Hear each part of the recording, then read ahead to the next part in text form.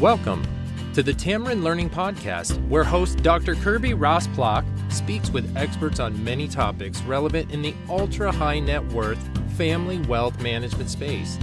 Kirby is author of several books, including The Complete Family Office Handbook, and shares her expertise consulting with families and family offices.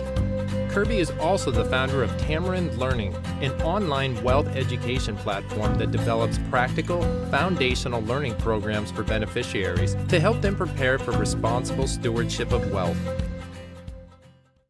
Welcome to the Tamarind Learning Podcast. My name is Dr. Kirby Rosplock, and I'm your host today.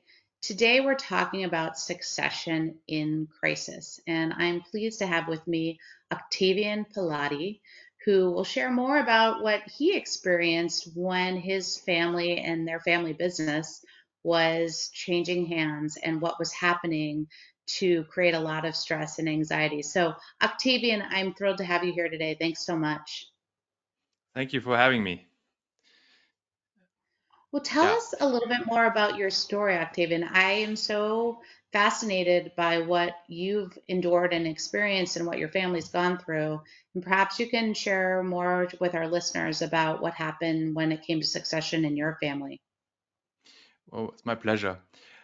To put things short, our family business has been in forestry and agriculture for many years. So I'm a descendant of one of Austria's princely houses.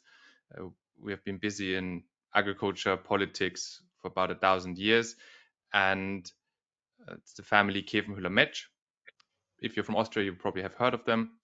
And in 2014, we had a crisis in our family business, which lasted to about 2018. And in the middle of that crisis, we had a leadership succession from my father on to me. And what's also important to know, to understand the dynamics that unfolded, is that starting 2009, we started having succession talks between my older half-brother, myself, and my father. And as you can probably guess, that by the time of 2014, it was still in the hands of my dad. We didn't get very far in those succession talks, which added some extra spice to the crisis, I would like to say. And the crisis itself unfolded due to an investment my father made, where he leveraged our land, which was the basis of our family business. And the company he invested in turned out to be fraudulent and went into bankruptcy, which triggered the guarantees. So that's what basically triggered the whole thing. That is just a tragic, and I can't even imagine the pain and suffering that, I'm sure your father felt, knowing that he inadvertently thought he was probably just doing some financial engineering and had no idea what this one investment, how it could completely undermine, his whole legacy, right? Yeah, it took him some time for it to settle. That's something that when crisis hits, and crisis hits from a decision you have made, you will see this in people quite often, that there's a phase of where people don't want to see it. They're like, oh, it's all still fine, things will work out, it's not as bad as it seems. And that's why often in crisis, it can be a good idea to have a little bit of a change in leadership or get some extra advice in, which also was the case in our family. Well, and tell us a little bit more about your role. How were you impacted by what happened from this investment, and tell us your story. Yeah, so at the time I was still a student in 2014. Things started unfolding a little earlier in 2013, but I wasn't much informed about matters. My dad and my half-brother always said, well, you're a student, you're still young, finish your studies, you don't need to worry. And in 2014, more and more meetings were taking place with other investors and a new CEO who came in, and the meetings were happening in English language. And I went to boarding school in the UK, so my English is pretty good. And my dad doesn't speak English. So that's how I started getting involved, just to come along and translate for him. So that's where I started to have my first impressions and was thinking, well, let's see how this is going. And in November 2014, there was the annual general meeting. And that's when the new CEO who came in a few months prior announced that he found some, let's say, fraudulent documents and that he thinks the company is a fraud. And that's when it really that's when it was official that we are going to have a problem. And the first thing I did back then, I still remember, I sat there and I was like, oh dear, okay, I live off my family. I had a good student life. I didn't have to worry about anything. If this is gone tomorrow, what am I going to do? Yeah. So I got my first proper job back then. I would always work for the family business on weekends sometimes, or part time, or in the summer. But I got my first proper paid job with another company. That was the first thing I did, and I started there in March the following year. And tell us how this unfolded. What happened next after, helping translate some of the English gaps for your father, and how did things escalate? Well, I still continue to translate, and the first big change for me personally was in, I believe it was June 2015, where I still remember it vividly. I sat in Munich in a beer garden with my colleagues because the company's headquarters was in Munich, and we would go there once a month for a meeting. And then we would always hit the beer garden afterwards. And I got a call from our lawyer, who on the phone asked me if I had read the email. And I was like, what are you talking about? He's like, read your emails and then call me back. So I was like, okay, I read my emails, and my dad and my older half brother went on holiday to relax a little bit. And my dad wrote an email to our lawyer, some other investors, and the CEO, saying that he is away for 2 weeks, and in the meantime, his younger son Octavian is going to handle matters. So if anybody needs anything, here's his number and his email address. So yeah, that's when I had my first taste of 2 weeks of kind of being in the driver's seat. I honestly, I talked with the lawyer and we agreed that I would just say I will think about it or no to anything I was being asked for 2 weeks. So that's basically what I did. I didn't have a clue what was going on. So I stuck to that plan, and it worked out well. It worked out well. Well, it certainly helped you get through that probably really stressful period where you're stepping into shoes that you hadn't, previously had the ability to prepare for, as well as, having to think on your feet really quickly and react to what was being asked of you. Yeah, precisely. And so I did this for 2 weeks. My dad came back from holiday, and our lawyer asked him to come to his office and bring me along. And I thought it's just going to be a kind of debrief of what's happened the last 2 weeks. And in that meeting, the lawyer told my dad that he would suggest handing over the crisis management to me. And I had no idea he was going to suggest that. And my dad, in the moment there, he just said, okay, if that's what you're suggesting, that's what we're going to do, and asked me if I'm ready to do this. And I felt very honored and actually very happy to be asked. And without knowing what this would mean for me, I said, yes, I am. And that's when I ended up kind of handling things for the family in the crisis. And yeah. Well, tell me a little bit more about what you learned about yourself, what you learned about your family, what you learned about business succession, doing it during a crisis.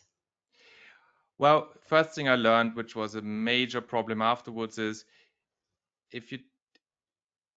we should have had a chat in the family about this with everybody who is impacted by this decision, which we didn't do. My dad just decided on his own, and other people were, let's say, not very happy with how it went. So my half brother and his wife, who she was a lawyer, she's a lawyer, he studied economics. They were always advising my father, and it was the three Yeah. of them handling things. My brother had his own company, his own family, so he said, look, I don't want to drop everything to do this. I'm happy to advise, but I'm not going to step in. And he would have liked to be consulted, because he didn't think it would have maybe been the wisest idea to put a 25-year-old in charge, which was some very good points there, looking back at it. So that was the first thing that impacted the family dynamics, not positively, let's say. Secondly, it's what happened to me, and I see it with other next gens sometimes, or rising gens. You believe that you have some decision-making powers, but you don't Mm, really. So mm, I was crisis manager, but my father still had, or legally was the one who had to make the decisions. And to a certain point, I could make decisions and he wouldn't mind. But after this certain point, it was him. So we did mm, have some moments where we the lawyers and I and other advisors, we made a plan, and he then said, no, we're not going to do it this way. And then it's back to a drawing board. And that those were the moments where I sometimes sat and thought, oh, maybe am I really up for this? Is this really how I want to work? Kind of thing. So that's also something that you should always ask yourself, what am I really in charge of, and who makes decisions for what and when, and where are the boundaries? That's another thing I very strongly learned. And if the family foundation and emotional foundation, the relationships between family members, if there's any cracks, if there's anything that's not stable, that will show more in times of crisis. Pressure comes on everybody, and things will come up. All the, let's say, emotional traumas, maybe from your childhood, whatever, those things come up. People start quarreling about really unimportant things in the moment, but it happens, and that's something that can be rather surprising, not only for yourself but also for your advisors. Certainly, that family dynamic is a wild card in a crisis situation. And I think I love that. I mean, I'm sorry you had to learn this horrible lesson about the rule of law and authority and legal control, and why that has so much basis for crisis management, because it sounds like you had tremendous responsibility, but really ultimately your father had ultimate authority. And that means that you could be working really, really hard towards what might be a very sound solution. But if ultimately he disagreed with it, to your point, you're back to the drawing board. So that again can erode, I'm sure, that relationship with your father, and create stress on that family side. It's definitely so. It eroded trust in the whole family, the situation, the way the decisions were made.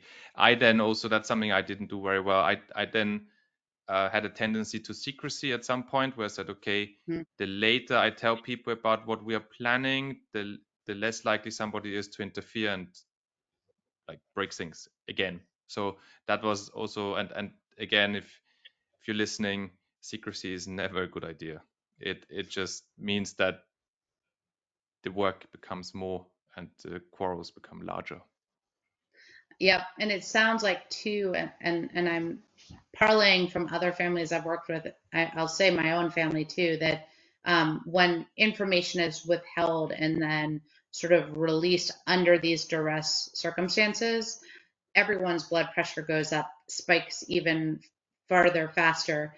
And it also can sometimes just be like pouring gasoline on a fire, which creates an accelerant. And so instead of actually getting to a solution, you're actually deepening, right, those family schisms and those family fractures that were already on shaky ground. And then this just creates even more anxiety, animosity, and distrust. And I think you hit it on the head when you bring that up, because ultimately, crisis doesn't typically bring families together in a way that makes them more trusting. It typically expands their distrust of, sort of old pains and old scars and wounds that might have you thought were in the rearview mirror. They all just come right back to the present. It depends. I think there's a tipping point, and if you're before the tipping point, a crisis can bring the family together, where you say, "Okay, we have this problem, we need to solve it. Let's do this." It gives the family a unifying mission to tackle. But if you're beyond the tipping point, it gets terribly chaotic, Mm. where you say, "Okay, if so," that's why I always like to say, your family can be a resource, a very good resource for your family business, but it can also be a big problem. And that depends on how you deal with the family, how emotional stable the family is. So what essentially is your behavioral risk? And if you look at it, there's studies on this that in most cases, when a family loses its wealth, it is, and that's over 80% of the time, it's down to the family members themselves. So your own family is the biggest risk to your wealth, actually.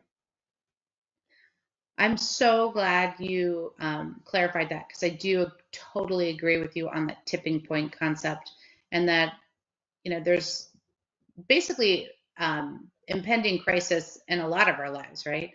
It's just how we choose to prepare for what we know, what change is coming, and then that might also impact whether it's even a crisis at all, right? It might just be a transition. It might be just a normal leadership succession or ownership succession or exit of a business. Knowing what you know now, what are you advising families based on your own personal experience to do differently? Um, Crisis is bound to happen at some point. So prepare for it. You can make a crisis management plan where you agree ahead of time. Okay, if crisis hits, this is who will be the crisis manager. This is going to be our crisis committee. These are the family members who will be in charge of this and that and help here and there. You can plan this roughly, because crisis is always different, but again, they're all very similar, at least from what internally will happen in the family and in your business. In crisis, it's important to discuss things openly. So don't be secretive, share the information, use the swarm intelligence that you have in the family, and maybe also apply swarm leadership to it. You don't need a crisis manager in charge of everything. Uh, you might have somebody who is an engineer in the family, the next one is a lawyer. You can assign different areas of expertise and responsibility to them. And something that hit me very hard on the head after our crisis, where family relationships were damaged, reputation was damaged. In the end, your family business, yes, it's your legacy, but in the end, it's about financial wealth. And financial wealth, you can, if you keep your connections, if you keep good relationships within the family, you can reforge that wealth. But if you break those relationships, if you ruin your reputation, if the knowledge transfer between generations is damaged, those are much harder, much more difficult to repair. So I would always say family first, then the wealth and the family business. That's something that I highly suggest to anybody who ends up in a situation like this.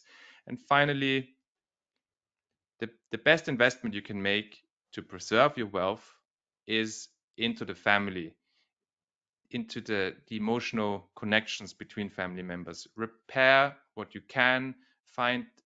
Sometimes you can't repair things that have been done in the past, but you can find a modus operandi where you can still have a trustful relationship with each other. Invest in that. Get the help that the family needs to strengthen that foundation of the family. It's like if you want to build a skyscraper on sandy ground without building the proper foundation, it's just going to topple over the first time a little bit of a stronger wind will come up. You want it to weather a storm and an earthquake if you can. Wow, super powerful. Thank you so much, Octavian. It's so great to have you on the Tamron Learning podcast today. I want to point out Octavian is a prolific blog writer.